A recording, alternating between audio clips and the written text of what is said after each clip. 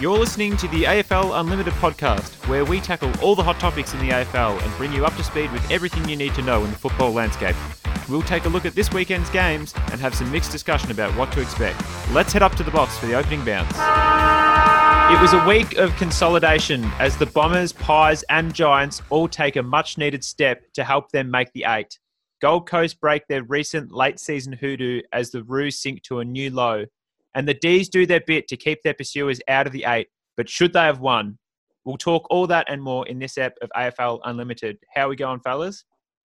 Really good, mate. How are you? Good, thanks, mate.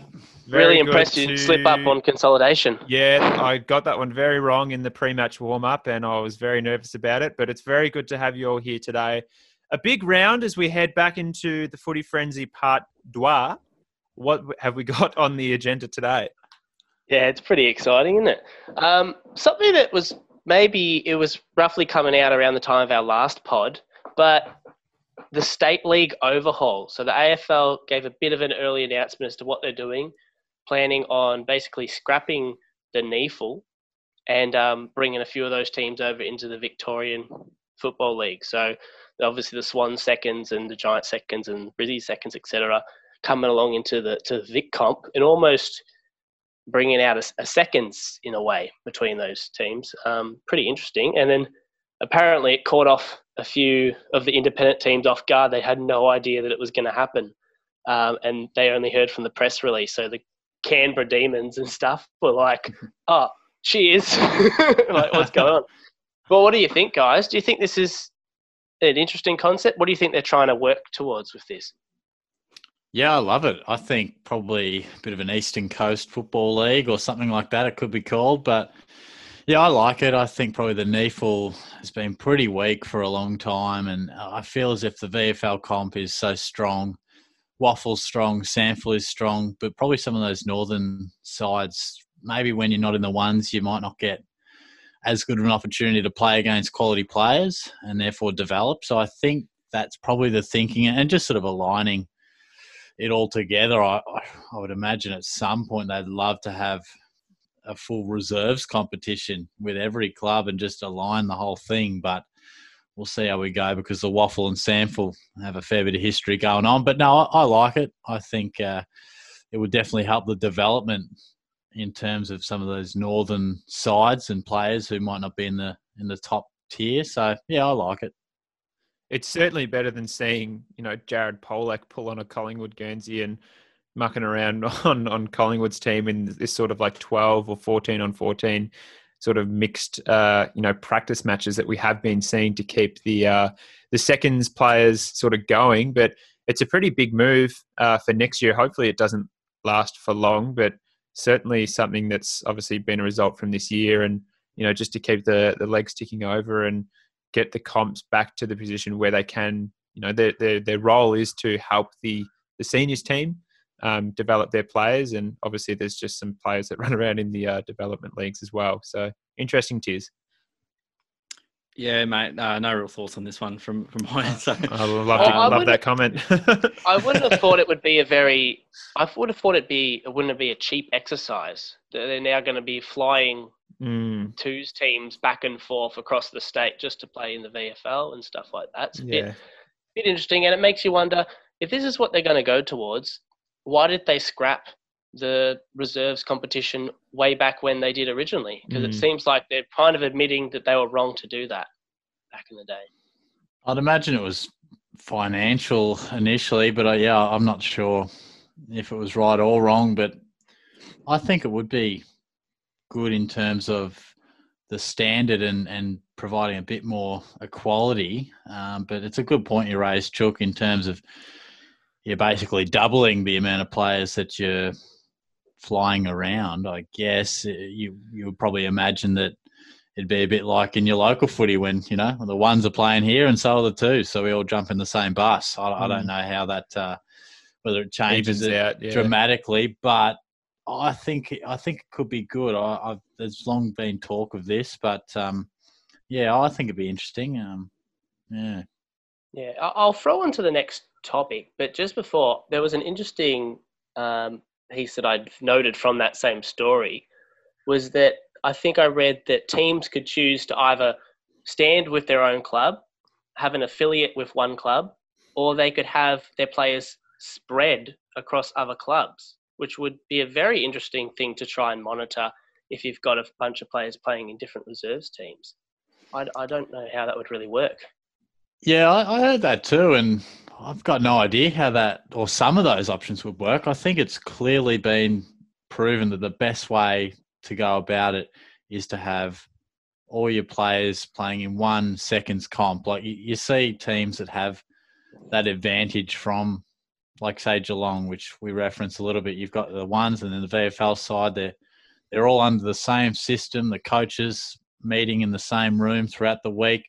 Yeah, I'm not sure how that would work, spreading them around. I couldn't see that going awfully well. But yeah, I think over the journey, it's definitely the best way for success is to have just an aligned game plan and learn it and be under the same sort of coaching philosophies in the twos, and then it transfers to the ones. But yeah, I heard that too, and it sort of perked my interest. Some alternative options there. Yeah, definitely. The only real benefit I could probably see from that one is potentially if you have 2 second pedigree ruckman or 2 second pedigree key forwards, you can't play them both in the same team playing the one big role. So maybe it gives one of those guys a chance to be the key forward at another club, and another one gets to be the key forward at this club, rather than playing 50% different sort of roles is the only thing that I can think of. But I'll kick on to the next thing, talking about reverting. We were saying you might be reverting back to having a seconds. There was brought up in the media reverting back to longer quarters for the final series. I'm personally on the side that I think that's a terrible idea, in that it completely changes a lot of the game strategy and plans that the people who've had success this year, it could completely change what could happen. So what are you guys thinking of that? Well, the most recent example of that, Chucky D, is last night. We were sort of having a laugh that the A-League Grand Final was on, Melbourne City versus Sydney FC, and the A-League, made the decision to bring back the VAR system, which I believe is a goal review technology, which they didn't have in the COVID home and away season. And Melbourne City actually scored a goal first, which was overturned on VAR. So a goal has been taken away from Melbourne City in the grand final, which wouldn't have been overturned in the home and away season. And I can't think of a more perfect example of why you should just keep things the same as they were in the home and away season. That's pretty much my point. Very, very good, I suppose, case study there, Lang. So changing the goalpost, so to speak. I'm also the believer that, yeah, you wouldn't want to muck around with it too much, especially if players have been training in a certain way to get their bodies right. Yeah, condition for those, 16-minute quarters. I think, in a perfect world, we'd like that, but it's too much of a change, I think, for clubs to, I suppose, have to adjust to. And whilst we as fans would love it, a little bit more time, especially in the finals, I think, the possibility for injury and just not having it consistent throughout the season into the finals would just be, a bridge too far, I think. So I definitely don't think it's a great idea to change it to longer quarters. Yeah, I agree. I think you don't, in a tennis Grand Slam, you don't play the first 4 rounds for 3 sets and then have a best of 5 when you hit the quarters and the semis and the finals, do you? So I don't see any point in changing it. But yeah, interesting on the soccer, Lang, is I didn't realise that. But imagine it was even on in the first place. Yeah. Imagine if they didn't have the virtual review there and the goal counted, and maybe we had an incorrect winner. There's probably controversy. Well, either way. Think about it. For example, we might talk about this later, but obviously St Kilda Melbourne game, they didn't have goal line technology there. So imagine if, it's sort of happened before, but, Tom Hawkins in 2009 grand final kicks a goal and it hits the post, and clearly hits the post, and there was no goal review back then. But imagine if this year they just didn't have goal review technology and, someone hit the post and lost by 5 points in the grand final. You can only presume it's a money thing. You could only presume. I mean, like in tennis, Hawkeye isn't on every court. So I don't know. What do you reckon? Do you think it's a financial thing or? I'd say it's financial. Yeah, that makes the most sense. Is that they probably just couldn't afford to have the review system set up and paying people to look at it all for every single A-League game. They're just trying to cut costs. I think everyone's slipping while talking. And in the footy as well, like Melbourne St Kilda, do you think it's an oversight, or do you think? Well, apparently it's up to the broadcaster to pay for that. So they're probably just cutting corners and cutting costs. And it was a Channel 7, so come on, Bruce. Yeah, I think it is up to the broadcaster to implement those cameras, because the ARC doesn't have the facilities to put the cameras there. They only use what facilities the broadcaster is using. So really, it's a Channel 7 or a Foxtel thing. But surely the AFL just goes like, put cameras at every ground. Yeah, well, they have done that. They have, yeah. But yeah, we'll move on to the next story. Chook, what do you got? Yeah, I was going to say, speaking of cutting costs and trying to save where we can, North Melbourne obviously offered to have West Coast buy the rights to a home game. Now, the AFL has come in and completely denied that, which I think is the rightful choice there. But what do we think of that, boys? Of the option that was actually thrown up to try and to get it? Laughable. I just think it's there's 16 other clubs that are going, why are we giving West Coast another home game to potentially qualify for a, what if they're fifth, or what if they're third, for example, or sixth, and they win the game and they go up to second or fifth, and then they get a home final, and then all of a sudden Geelong or someone's playing West Coast at a home final, you'd be fuming. I think that's a bit of an admittance to the Eagles and their reliance on their home ground. Obviously, we know they're probably a 4-goal better side over in the West, and probably similar to Geelong. At least this year, we've shown that we've been able to win away from the bubble in GMHBA, where media claims that we can only beat poor sides there, and that's why we're up on the ladder. But we've proven that doubt is wrong this year on that front. But look, very, very sneaky. And North aren't terribly financially off. I think they're on a reasonable front on that note. So they did lose a lot not playing in Tassie, Tiz. I think they said they lost 2 or 3 mil from not playing in Tassie. So they're obviously desperate for some funds, but still don't just hand West Coast a home final. Thanks. Yeah, North. I think potentially there were 3 or 4 games in Tassie they'd normally have, and they get like $750K for each game potentially. So there's somewhere in the wallet to try and get some money back with that. Okay. I was just going to say, imagine the precedence it would set, if that was let through, towards the end of years, you just go, we're not going to make the finals. We're struggling a bit. We're playing a decent side. Let's just sell a couple of games, try and make a bit of coin. It's not a great precedence to set, even though it's a unique circumstance in that. It's almost blatant cheating, really. It's acknowledging, do they think they're going to win against West Coast in West Coast? They're almost going... They're like, what are they, like second last on the ladder? Playing a team last on the ladder, yeah. Playing a team that's fighting for one to get as high as possible on the ladder. It's pretty much saying, you give us some money and we'll let you win the game, pretty much. Yep. That's how I see it. Ridiculous. Yeah. I can't see it happening. There's some great talking points there, Chook, so thank you for bringing us the news. We'll move straight into the games from here. It was a big round 14, and Collingwood, North Melbourne started us off. Actually, that was right at the end of round 13, but round 14 was still pretty big. Collingwood had North Melbourne, and this is going back a while, but the Pies got the job done by 5 goals. Yeah, season-saving victory is a 3-word pitch for that. They really needed that win. If they'd lost that, they'd be in a bit of strife coming up. That's all I could really say for that. It was a pretty important win to get.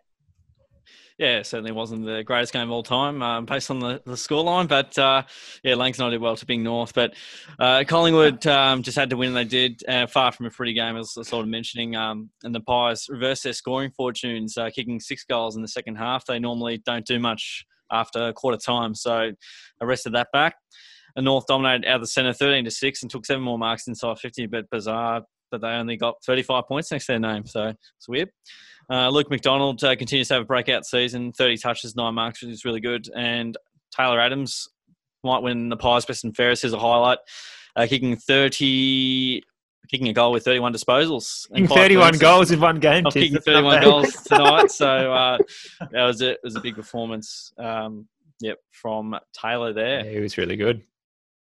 He's a good guy. So Essendon had Hawthorn, and this game was crazy. Essendon got the chocolates in the end by 16 points, guys. Yeah.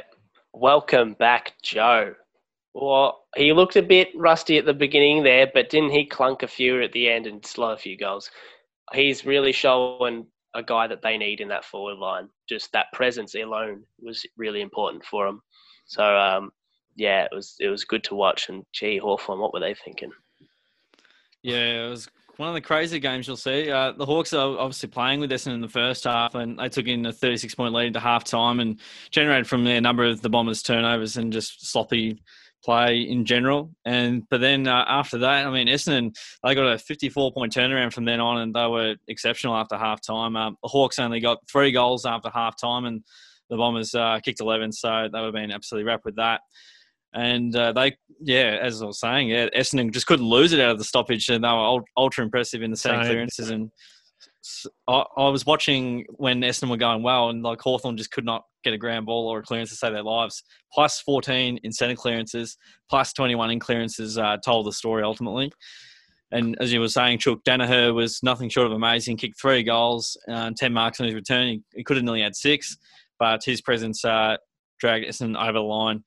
Merritt and McGrath combined for 68 touches and 11 clearances and were exceptional. So, Warpedo, very solid for the Hawks as well. He kicked 1-3 from 23 touches in the centre.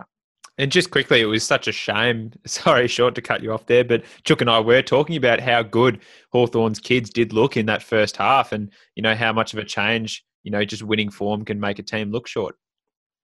Yeah. What was our discussion with McGrath, Taranto, and the draft one? Who was the other guy we were ranking? McCluggage. No, McCluggage. Yeah. McCluggage. I right here, right now, would have McGrath on top. Yep, I reckon. And I know Taranto's had a little bit of injury and he's coming back, but he's been really impressive, and he's probably gone from number 3 to number 1. I think he might win the Bombers. Well, I think he actually was number 1. yes, exactly right. Rightfully so. We move over to the absolute heavyweights. Richmond West Coast Eagles. It was the Tigers took by 27 points. Yeah, it was a classic game, but Dusty still special was the highlight. I'm just talking about that goal, that bunanana, as they would say, that he kicked through. I thought that was pretty amazing to see. We talk about he kind of looked like he was slipping a little bit early in the year, but he got back up to racking up disposals. But he's still a highlight machine when he really wants to. He can pull out amazing goals. BT was trying to say he's the only person that could ever kick a goal like that. I think everyone can kick a banana, BT, but it was still bloody impressive to see. Yeah. Yeah, and for those fans at home, didn't think Chook actually liked BT, but when the Bunana, a battle of the heavyweights, as I sort of mentioned, Richmond came out on top. They were neck and neck for the first half, but Richmond broke the Eagles in the second half, kicking 9 goals to 5. Kennedy's injury made West Coast Eagles nights a whole lot more difficult when he had a knee to the head in the marking contest. It pretty much went straight to his temple. I think they're still scraping his brain off Bolter's knee. It was insane. I literally do hope he's still alive. Richmond always look to have control and a response to whatever the Eagles threw at them, and they were causing major issues for the Eagles defenders. The Tigers trademark pressure once again, proving that they are the team to beat in season 2020 as they strangled the Eagles whenever they had the ball. Tigers kept the West Coast to just 46 marks, which is not their go, and as they are one of the worst ranked sides for ground ball, West Coast. Adam Simpson loves that one. Richmond controlled in the air, 10 contested marks to 2. And I suppose, looking on to some of the players, Cochin, Martin, Lynch and Hooley all played really well, and Gaff for the Eagles racked up 32. Andrew Gacht, as you like to refer to him as, Tyson. What? Yes, absolutely. What do we think, ladies and gentlemen? Yeah, well, Richmond scarier? What's the deal? Yeah, I mean, there's a round 18 date with Geelong, and I'm sort of nervous and sort of excited for it, but I still feel like they're the team to beat. Yeah, I agree. I think they're still the team to beat. I mean, they're the side of the last 3 years, and they keep showing that they're systematically the best side, but it'll be a big game, won't it? Geelong Richmond coming Absolutely. Speaking of big games, we had the Western Bulldogs and Geelong on the Friday night, and what a game! What a game it was. Geelong 11 points, Chuck. Yeah, slow and steady. ... Slow and steady wins the race. We know what happened there. The Dogs started out real hard, real fast. The Cats looked like they were a mess, but we've heard the coach's story. Basically, kick a few every quarter. It's all we need to get it back and chip away, and that's what they did. They chipped away, and they got there in the end. That's exactly what Scotty said. He said this isn't going to be fixed up in 10 minutes. So one of the games of the year. It was a sensational game to watch. Neutral fans would have loved it, as well as Cats fans, Dogs fans, not so. They blew the Cats out of the water, leading by 36 a quarter time as a result of midfield dominance and speed on the game and denying Cats their marking game. And Geelong were brilliant and tough around the ball and applied immense pressure on the Western Bulldogs, which generated turnovers, and we cashed in. But you want to know why we go back into the game, and a big reason for that was outside of the Cats' pressure, the Dogs' ruck stocks, which gave Geelong field position and plenty of good looks up forward from those opportunities. 49-13 in the hitouts, Dunkley, McRae going up in the ruck. They just got found out big time, and that was a massive reason why we got back in the game. They lost focus. Hunter was outstanding for the Bulldogs. He kicked a goal, 27 touches and 8 marks, so he had it on a string. But it was Dangerfield's magic, Stewart's intercept and running dash, Hawkins finishing, and Tui's courage that got the Cats over the line. Yeah, I had to just put a little point in there, Tiz. I can't believe you didn't mention Gary Rowan there. You talk about Tui's courage and toughness, and Rowan and Dalhouse, for me, they were the players, especially in the last quarter, that, Dalhouse put his head over that ball that set Tui's kick up to Hawkins that put us in front. And that's some of the toughest, best team football I've seen Geelong play, which is crazy. And my memory doesn't go back to Geelong as far as your guys probably does. But in recent memory, that's probably one of our best team wins. Everyone just bought in. Every single player on that team did their bit, even down to, Jake Kolodashny, who I thought was quiet. And then I looked at Mitch Wallace's stats and he'd had 6 touches for the game and nothing. Yeah, I could have just included every player in there, Langs, but not just specifically, but Rowan. Let's just list 22. Yeah, Rowan was fantastic short, and I think that pretty much puts a full stop in the conversation about the Ratugolea, Hawkins, Rowan forward line mix, and Rowan's better as a second tall. Yeah, he thrives as a second man, doesn't he? But was that a record, our biggest comeback in the history? Equals second biggest. Yeah, equals second biggest from like 1931. So it goes back a while. And I was rattled too because Essendon had just come back the day before. And I don't know if you guys thought the same thing, but it's like, there's already been one comeback this week, so it's not going to be us again. Great. And then we did. But no, you raised a good point about the rucks. We mentioned it last week, I believe, on the pod as well. English, what is going on with the Dogs? This experiment is clearly not going very well. English needs to be playing, 70, 80% in the ruck, and it's just not working for him. Sorry, and, boys. Neither's your voice, mate. But I mean, Beveridge gave him a massive whack in the press conference. Beveridge said that doesn't matter who's in there, they're losing the hitouts, and that's wow, that's a slap, isn't it? Slap, isn't it? Why is English in the team then? Like, Chook, you said this to me in the chat as we were watching. Why is English in the team if he's not playing ruck? He's not a forward that kicks goals. He's only kicked 4 goals, I think, for the year. Why is he there? Yeah, exactly. It's unfathomable, really. I know I've still got him in my Supercoach team, so it's a bit of a letdown. You still got him. Might have to go, no. sure. I should have got him before he dropped 60K, so I might be in a bit of strife. Yeah, that reminds me of when you let go of Clayton Oliver last year and then he scored 175 the next week. So what's the next game we got there, Tizio? Yeah, we better move on ASAP. Port Adelaide had Sydney at Adelaide Oval. This was Power getting the job done by 26 points. Yeah, I had a C. Dixon run. A bit of a play of words from an old story. I like it. Steve Dick Ray, if anyone knows it. But he did really well. That goal he kicked was fantastic. I don't know if you guys saw it.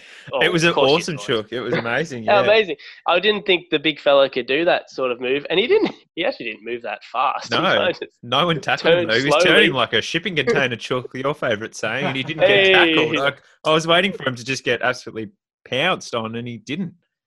Pounded it straight through the middle of that goal. It was crazy to see. It was a beautiful highlight from Charlie, and the football world's it's even more exciting when Charlie Dixon's up and about. Port set up another win to solidify a top spot, taking it away from the Cats with a brilliant 8-goal first half to set themselves up. And Power Clinical in the stoppages in their forward half game is elite, so the Swans were up against it once that was the case. Port got the Swans in clearances by 20 and doubled them out of the centre clearance, and 9 goals from stoppages as well, which was outstanding. Certainly led Sydney on that front. Sydney controlled the ball, taking 25 more marks, but they weren't able to get value for money. So that lends me to believe that it's a bit of sideways sort of ball and not really doing much with the ball. Lloyd was very good as usual, and he racked up 31 down back. Robbie Gray, Charlie Dixon went back to their brilliant best. Gray had 27, 2 goals, 6 tackles, 5 clearances. Dixon took the 5 marks and he kicked 4 goals. So really good performance from some of their stars. Yep. Sorry, just an ad. Just to tack onto that, do you think Dixon's the only real contender for Hawkins Coleman here? Lynch is thereabouts too. Kennedy's just been knocked out, and if Charlie keeps kicking bags against a couple of weaker teams towards the end of the season, do you reckon he's a chance? Or yeah, him and Tom Lynch. I think he has the capabilities to get a hold of an opposition, but I think Hawk, as long as he keeps kicking a couple, I think he should be okay. So, interesting of note, Marshall, when he's in the side, Charlie Dixon seems to, according to Matthew Lloyd and Sportsbet on the Monday show, they I think 20 goals from 8 games when Marshall's in the side, at 5 games and without Marshall. I think he's kicked 7 goals. So. Yeah, and he did make a good point. Georgiades is pretty young and probably doesn't have the leash to go up the ground a bit more and just probably stays in the forward line. And Marshall gets up the ground and is that real link man as well, and sort of just leaves it for Charlie's circle as opposed to Hawkins Island. Yeah. Yes. And Georgiades probably tries to play Charlie Dixon's role a bit. So kind of like how you get Radagalier and Rowan sort of get a little bit lost when they're both in the side. We move on to Fremantle and the GWS Giants, and GWS got the job done nicely by 38 points. Yeah, back from hibernation is what I had to say there. Giants have just seemed to be a bit out of sorts this whole season, to be honest. And they put on a show. Fremantle haven't been super or anything that's making them show off, but they haven't been a poor team. They haven't been a team that generally has gotten beaten up on a lot. But the Giants definitely put on a fair bit of effort there, led by a few youngsters and the usual suspects as well. Yeah, they're very inconsistent, hard to get a read on, the Giants in general, but they started the game in style, kicked the first 4 goals of the game, and they never looked back. It was a game GWS couldn't afford to lose, and they could give themselves a genuine chance of staying in touch with the race for the finals, and they look a lot more like the Giants that we've come to expect, I guess. So their efficiency was on show once again, 14 goals from 46 inside 50s. I think they had 21 scoring shots for 46 inside 50s, so pretty impressive there, nearly 50%. The Giants out-pressured Freo, outworked them and outclassed them at Freo's home deck. Brayshaw and Mundy were going for the Dockers, and they got 44 and 2 goals between them. Whitfield had another sensational game with 9 marks alongside 31 disposals. Cameron was back to his better self, kicking forward. It's funny when a key forward gets hit at by social media and the AFL media. They tend to play amazing the next week. And they say they don't read any newspapers or any articles, but. And we got Jake Riccardi, not Peter. We got Jake, no relation Jake to Riccardi Peter. right here. No relationship. Had another beast mode game. He kicked 4 goals, took 9 marks, and very impressive performance. Confirmed as the Rising Star nom for this week also. I can't believe he didn't get it last week. And yeah. Noah Anderson, has he been nominated yet? I'm pretty sure he has. Yeah, I'm pretty sure he got one around 4 or 5. Did you see that goal Anderson kicked? We'll talk about it later, but that goal he kicked from... Oh, my Lord. Him and Lukosius, just as good as Rail and Rankin. Anyway, we'll get onto them. Yeah, good one, Chiz. Thank you very much. We moved to a Saturday night game. We've got Melbourne and St Kilda. It was Melbourne, who have lost a lot of close games, won by 3 points. Yeah, they did pretty well there. Yep, they've started out kind of poor this year, but another team that they are tracking well late. There's a lovely little perfect. That is beautiful. Yeah, that's beautiful, Chook. Yes, Petrarca is very good. Melbourne hit off with a fast start. They kicked 4-1 in the opening term, which ultimately set up the victory in the end. Both sides from halfback were pretty wasteful and turned the ball over at will on a number of occasions. There was a lot of times where they just sort of kicked it to each other. It was a bit of kick-to-kick, the old-fashioned way. But Melbourne's defence was super solid, and the Saints' ball use going forward didn't help them out. The Saints, obviously, they kept bombing in long and high, and Melbourne were all over it. So we're not getting past those guys. And the Saints obviously had a number of chances late to win the game, but again, they fell short in a tight game. I believe they're 1-4 from tight finishes, so they've got room for improvement there. And the Saints had 9 more centre clearances, 16 more inside 50s, yet only managed 2 more scoring shots, and chances gone begging, ultimately, which cost them a win in the end. Petrarca, you mentioned off the top, Chook, kicked 4 goals on a night where it was tough to kick goals. Like, they kicked 8 goals and he got just half of them, so 4 straight for Petrac. And Hill and Steele were really good for the Saints with 27, 26 and a goal, respectively. Steele racking up an amazing season once again. Yeah, indeed. He's been pretty impressive. That was an interesting stat, Tiz, about the Saints not really, winning some of these tight games. You think that towards the end of this, it might not be looking very well for them. Like, could they potentially miss the 8 here if they lose a few more of these and some of these up-and-coming teams take over them? Well, you'd hate for them, Chook, to miss the 8 because of a potential blunder on the AFL side with not having this goal line camera. Yeah, that was a ridiculous thing. Surely they need to have these put on all grounds. Just as we said earlier on in the news, Surely, Chook. These goals need to be everywhere, all grounds. We don't want to have a bloody blunder like the A-League, do we? No, we certainly do not. It could be. I found it funny that Kano was talking on radio today, and he said, from where I was sitting, it looked like it was touch. Kane, you were sitting on your couch at home watching it. I don't know how you were sitting right in front of the goals and got a better angle. He doesn't make mistakes, mate. Okay. Sorry about that. Yeah, I just thought it was interesting, but surely that's just a standardised practice now that we just have every ground should firstly have the same dimensions and secondly have the same facilities. I agree on the cameras, dimensions. You're absolutely wrong, Jake. Yep, That's fair enough. Discussion for another day. Absolutely. Good one. I suppose in theory, Langs, that's great, but we're having to pay Sportsbet needing to supply the AFL with some coin so we can actually be alive. But yeah, in theory, that would be great practice. So, fair enough. Moving on to Carlton v Collingwood. Collingwood upset. No, they were favourites, so it wasn't even an upset. But it was upsetting. It was very upsetting for me because I tipped the Blues. The Pies won in the end by 24 points. Stuart. Yeah, unfortunate there. Blues fail challenge. They've had a few good wins that have made them look a bit in form, and people thought that maybe they're striving for finals even potentially. But this was their challenge against the Collingwood, who have been a bit down lately, and obviously they didn't come up with the goods at all. Oh, yeah, well, you're right. I mean, they're so annoying because you never tip them and they win when you don't tip them, and when you tip them, they never win. So it's hard. It's hard to get on the right track with the Blues. You just don't know where they're at. Their season's done and dusted as the Pies outmuscled the Blues in a massive clash at the Gabba. And we've just got a bikie gang just about to murder us through our house. So, so just excuse that while we... just quickly, I thought Jeremy McGovern was really good. It certainly was disappointing from Carlton, who kicked 5 goals in the second quarter and looked like they were all over it. And then a 4-point second half is about as disappointing as you can get. Well, yeah, incredibly disappointing is the word, Langs. With the sides are beaten. That's 2 words. Yep. Yeah, I've had enough of this.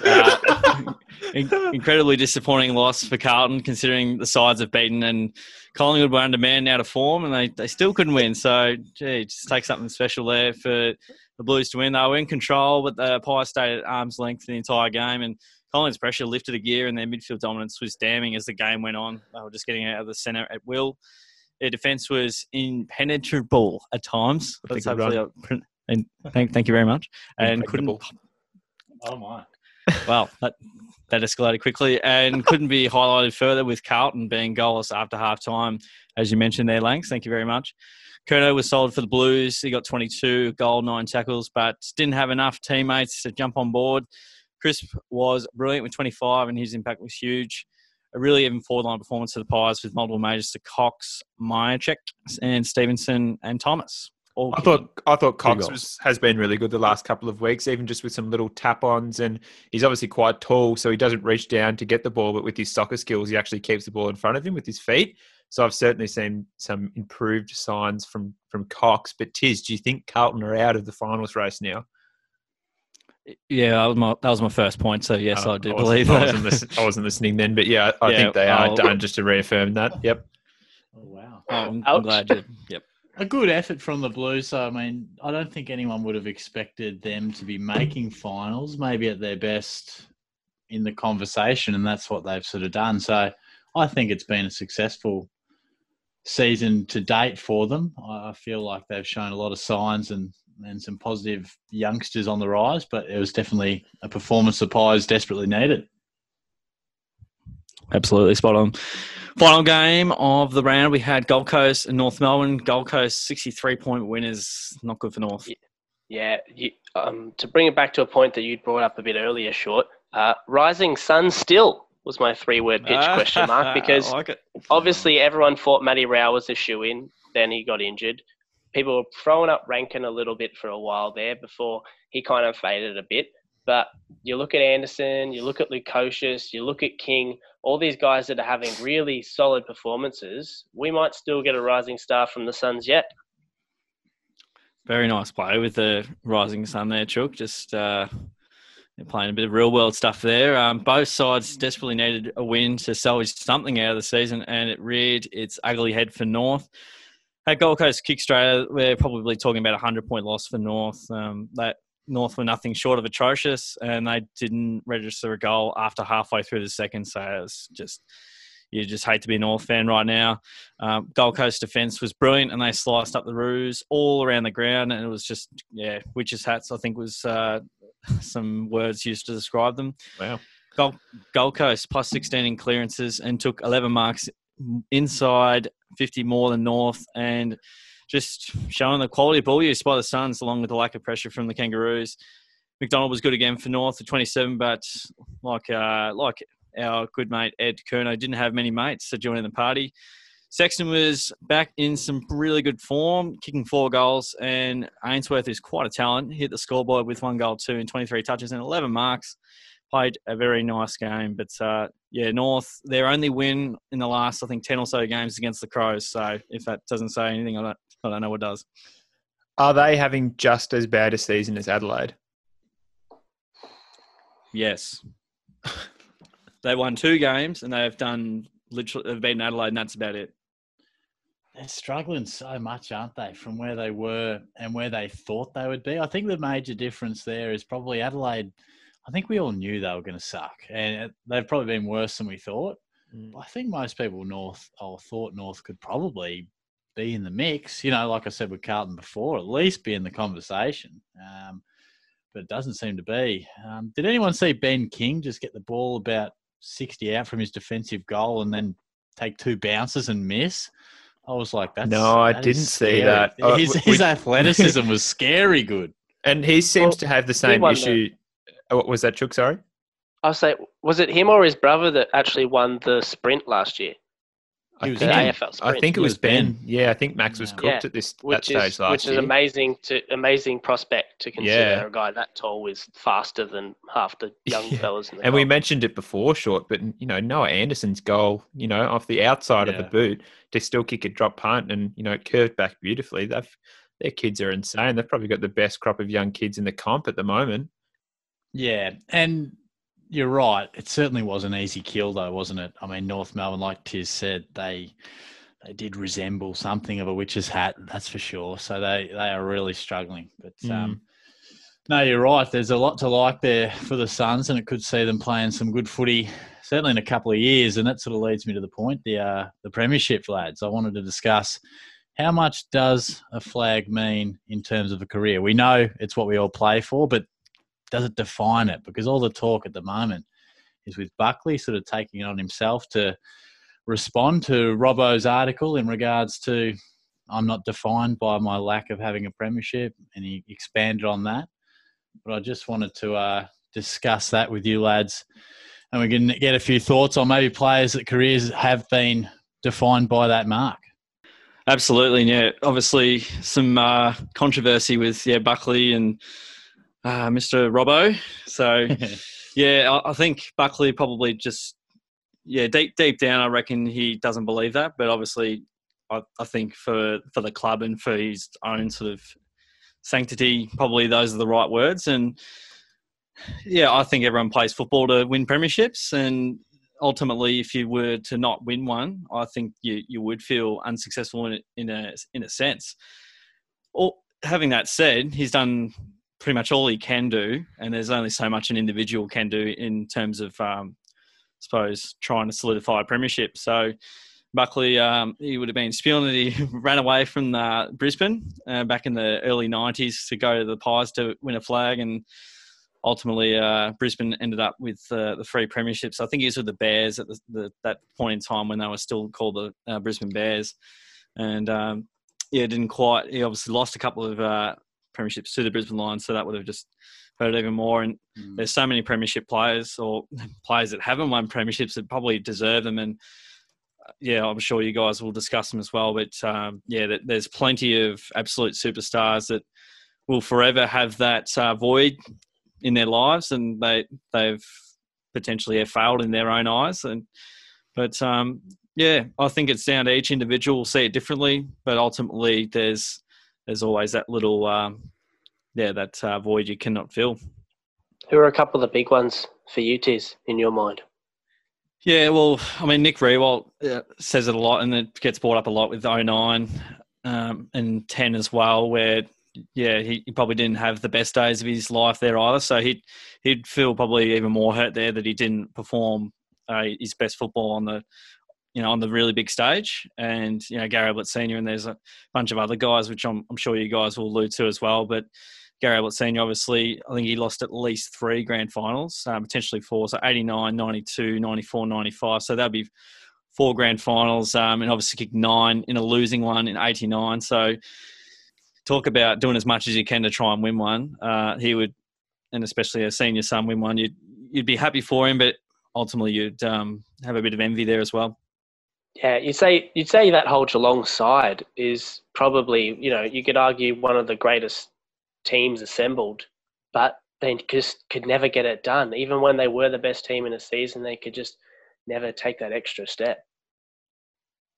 Yeah, and it is interesting. Like, obviously, you mentioned some of those names, Tiz, and it's interesting to think of, the legacy of Nick Riewoldt or Matthew Pavlich or Senior, or some of these players we were talking about before. Pav's a massive one, but is his legacy tarnished by not winning a premiership? I think no, because he's probably one of the best, if not the best player to come out of WA, and the amount of the quality of his career for what he did, the multiple All-Australians in different positions. It's incredible to think of the career he did have. And I don't think was he even there he would have been there for 2013.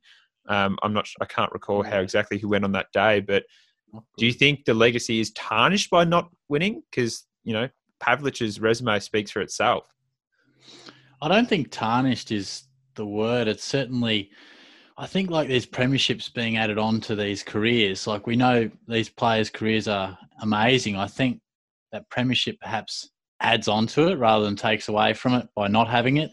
Like, you mentioned Senior, Gary Ablett Senior, and often the debate comes down, Carey versus Senior. Carey's got a couple of flags or whatever. To me, that doesn't make a defining difference, because I think it's more about the team. Like Chook said, those Geelong side through the 90s, of course they're not talked about as some of the best because they didn't get it done. But individual players, Tice touched on it, sometimes it's more about getting the opportunity in September and how you played. And like Riewoldt and Pavlich maybe didn't have their best grand final days at times, where there would be some players like Buckley, like as a senior, where you just go, well, what more could have they done as players? They couldn't have done anything more. They just were in a side that didn't get it done. So I don't think it's the all-defining factor, but it certainly adds to it. I mean, you win a flag, you become royalty. You know, you're commentating on Fox Footy and you're a 3-time premiership player. You know, it becomes part of your resume. Yeah. So it's definitely what we play for. But so I don't think Buckley's career would be left feeling empty, but it would be unfulfilled. But it's not to say it's not a successful career. And there's, you know, I'll let you boys expand a little bit too, but I always find it interesting, say, Brian Lake, who had a great career at the Dogs. And do we speak about him in better terms because he went to the Hawks and won flags? I guess it's hard to know, because if he could have been loyal to the Dogs and I don't think would have been involved in any flags. So it's always interesting. You know, Goddard tried to do it and was unsuccessful. So it's hard to predict where the flags are coming from. Just ask Brett Deledio. Oh, ouch. Sorry, Brett. That's one that hurts there. I've done a bit of research just on while we're talking about losing grand finals. Matthew Pavlich, 3 goals, 2 in the grand final. But Lake somehow ended up with the medal. I'm pretty sure he was matched up on him. So that's interesting. How 3 goals and a granny's not bad, Tiz. That's pretty good effort. Gunston, I feel like we felt Gunston was the man. Yeah, 4 goals, and I picked him to kick 4. Yeah. Or the most goals, something like that. So you mentioned before, short, like people's careers, they're pretty well defined just on, you know, their games and all Australians and stuff, and the premierships are just like an add-on to that. And it's interesting to you know, we'll use Patrick Dangerfield as probably the best current example of a player who, if his career ended tomorrow, he's like instant, you know, Hall of Fame sort of status. Brownlow, he's done it all. He's done all Australian. He's won best and fairest. He's on track for record best and fairest or whatever. Yeah. But if you add a premiership to that, does that make him just like the best of the best of the best, or a different comparison to that, like in a different sort of way? Hawkins obviously is, you know, potentially winning the Coleman this year. We were talking about it midweek, Short. Like Hawkins has had a fantastic career, but if you add a Coleman onto that, it's like, wow, he's like, you know, been one of the better careers for a full forward. You're right, and I think the tough bit is we often talk about premierships in defining an individual's career, when a Brownlow and a Coleman is an individual award. Yet we somehow talk about a premiership medallion, which you've got to have 21 blokes helping you out to get that onto your resume. So it is tough. Yes, it does put you into that AFL royalty, and it does add on to it. But I'd probably, when it comes down to it for me, I think it's just about, did you play well in the big games? And did you get it done when it mattered? You know, if Dustin Martin played like he did on grand final day, but Richmond don't win, I think we still regard him as an absolute superstar, because he got it done when it mattered, but his team, he just couldn't get him over the line. So it's well, Lenny tough to Hayes say. is a great example of that too, with his efforts in a couple of grand finals. Shannon Burns isn't a better player than Nat Fyfe, but you know, Fyfe, I think when it's all said and done, Fyfe hasn't got the opportunity. That's probably what you miss out. You don't so much miss out on the premiership medallion, but you miss that chance to maybe say, could he get it done on the absolute big stage? Fyfe has had a little bit of a taste, but you know, Richo. So I think we judge players in the biggest games and how they performed. Yeah, you made a really good point about there's 21 other players. So this is something that I look to, I think maybe other people look to. You look to the NBA or basketball, where you're one of 5 people on the court, and your impact as LeBron James, you can carry that entire team to win, you know, a flag. And that's why they do compare his rings versus, you know, Michael Jordan's number of rings, saying you're not that great, you couldn't win that many. Because I think the individual performance has that much more impact in a game where there's only 5 people on the court and the court's that size. In AFL, like you said, you're one of 22 people on the field, and if you're just, you know, you can't literally run the entire field and kick a goal every single. You're not kicking it out from full back and running the entire field to kick a goal. Yeah. It's not an individual player's award. And Matthew Pavlich, despite how great he was as an example, Fremantle were kind of a here and there team for a lot of his career, and he was just the standout for him. So despite the fact that technically he's probably one of the players that could run the entire field because he did play full back, half back, midfield, and full forward. He basically could do everything. That's just you can't do everything for a team. You can't carry them the whole way along, and I don't think it diminishes their career in any way. We were talking about danger, obviously. I think, if anything, it would just give him that extra little piece just to rise him up a little more. But I don't think you can use it as a way to say, oh, Danger's not that good. He never won a premiership. I think it's just an excuse for a naysayer or a hater to bring up something that they don't like about him. Exact point.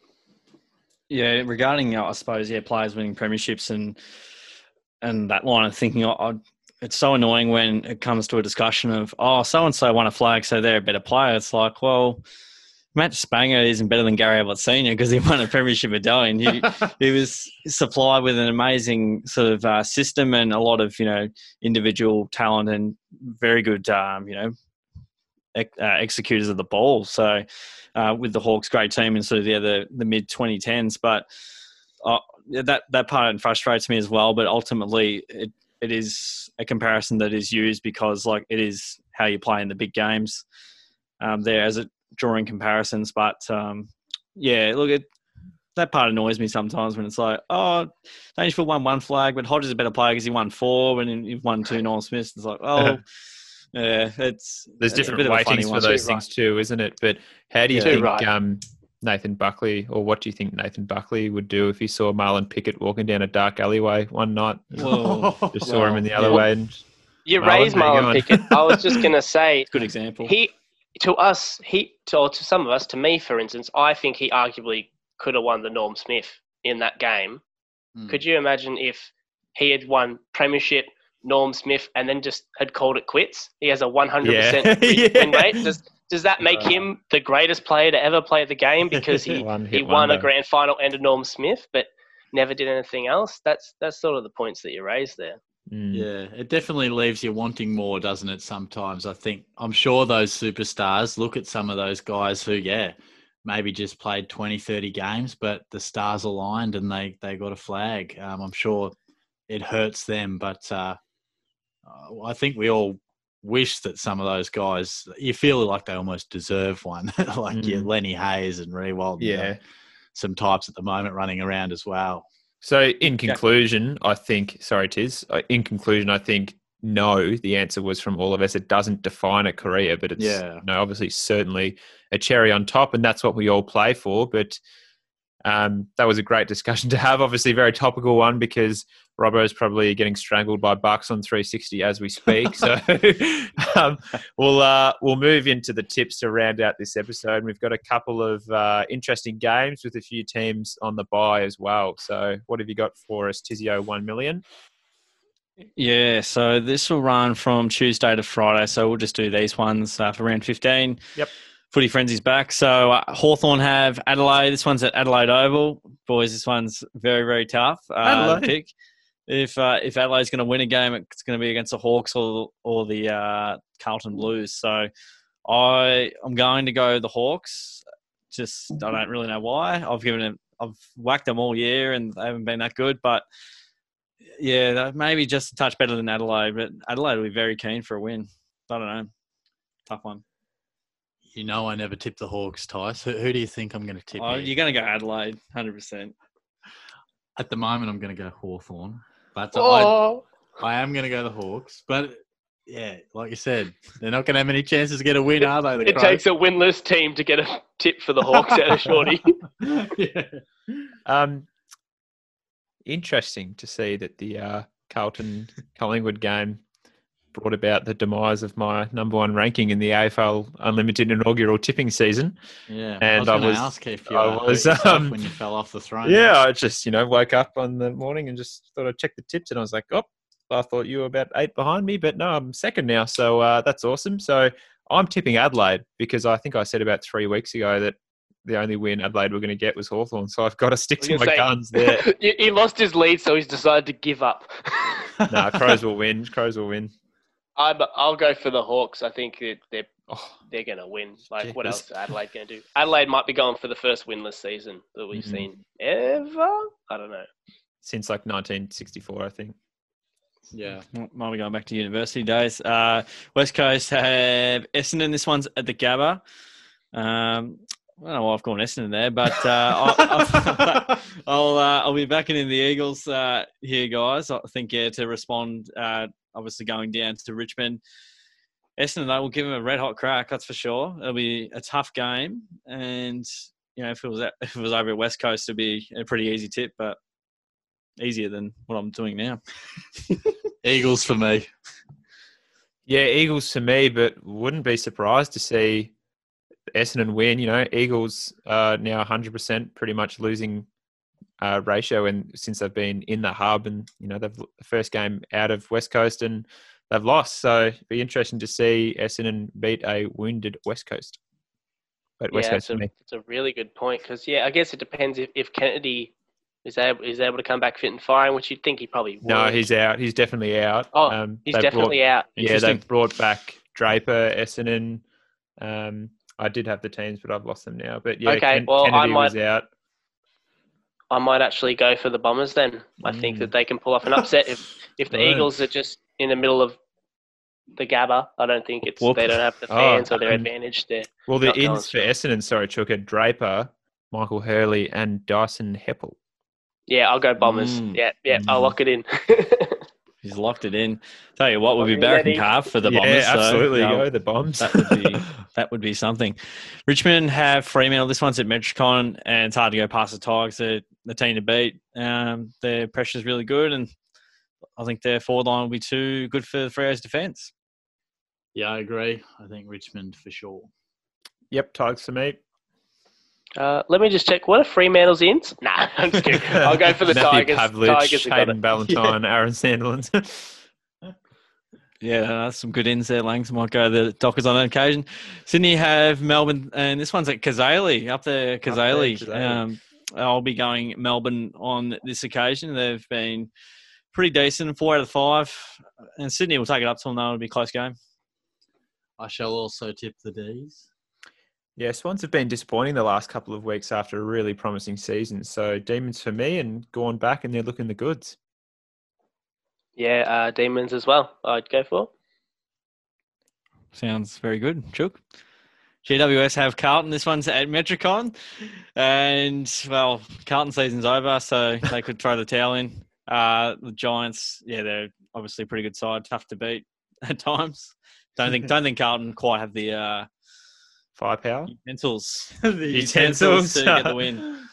Yes, you're very right there. They bounce back, and I have a bit more confidence in the Giants. Yeah, Giants for me, who are looking revitalised. Yeah, it would have been a few years ago. This would have been the Giants versus the Giants reserves back when Carlton were claiming every single Giants player they could get their hands on. But yeah, I think the Giants, they're back in form, and hopefully they'd probably get out. Oh no! Thanks, Chook. Chooky D's just dial-up's struggling. So, oh my God. We move on to the final game of the round. This one's Brisbane and Collingwood. This one's at the Gabba. A bit of history for this one. I would definitely have to verify, but let's pretend it is real for a moment. I believe the last time Brisbane beat Collingwood at the Gabba was 2010. Correct. That is correct. Yeah, I heard it on the radio today. Yeah. Cool. That's for Vol. Oh, mate, I just somehow knew it. Memory. Yeah. For Vol, I think was played really well, and then I think 2008 they also won as well, Brisbane. So they do not win very often at the Gabba when they play the Pies. But I'm tipping Brisbane anyway. After all that, to win, they're pretty good at home. Pies still got a bit of work to do. Yeah. No, it would be breaking a fair old hoodoo, wouldn't it? But I think the Lions as well. I think they're a quality side now, and probably earlier in the season, this would have been one of the matches of the year, but it'll be a big game still, but much more confident in the Lions to perform. Yeah, I'm really hoping this is the game that Brisbane fix their goal-kicking woes and kick like 16-2 instead of it being in a final against Geelong, and then they get poor again. So Brisbane for me.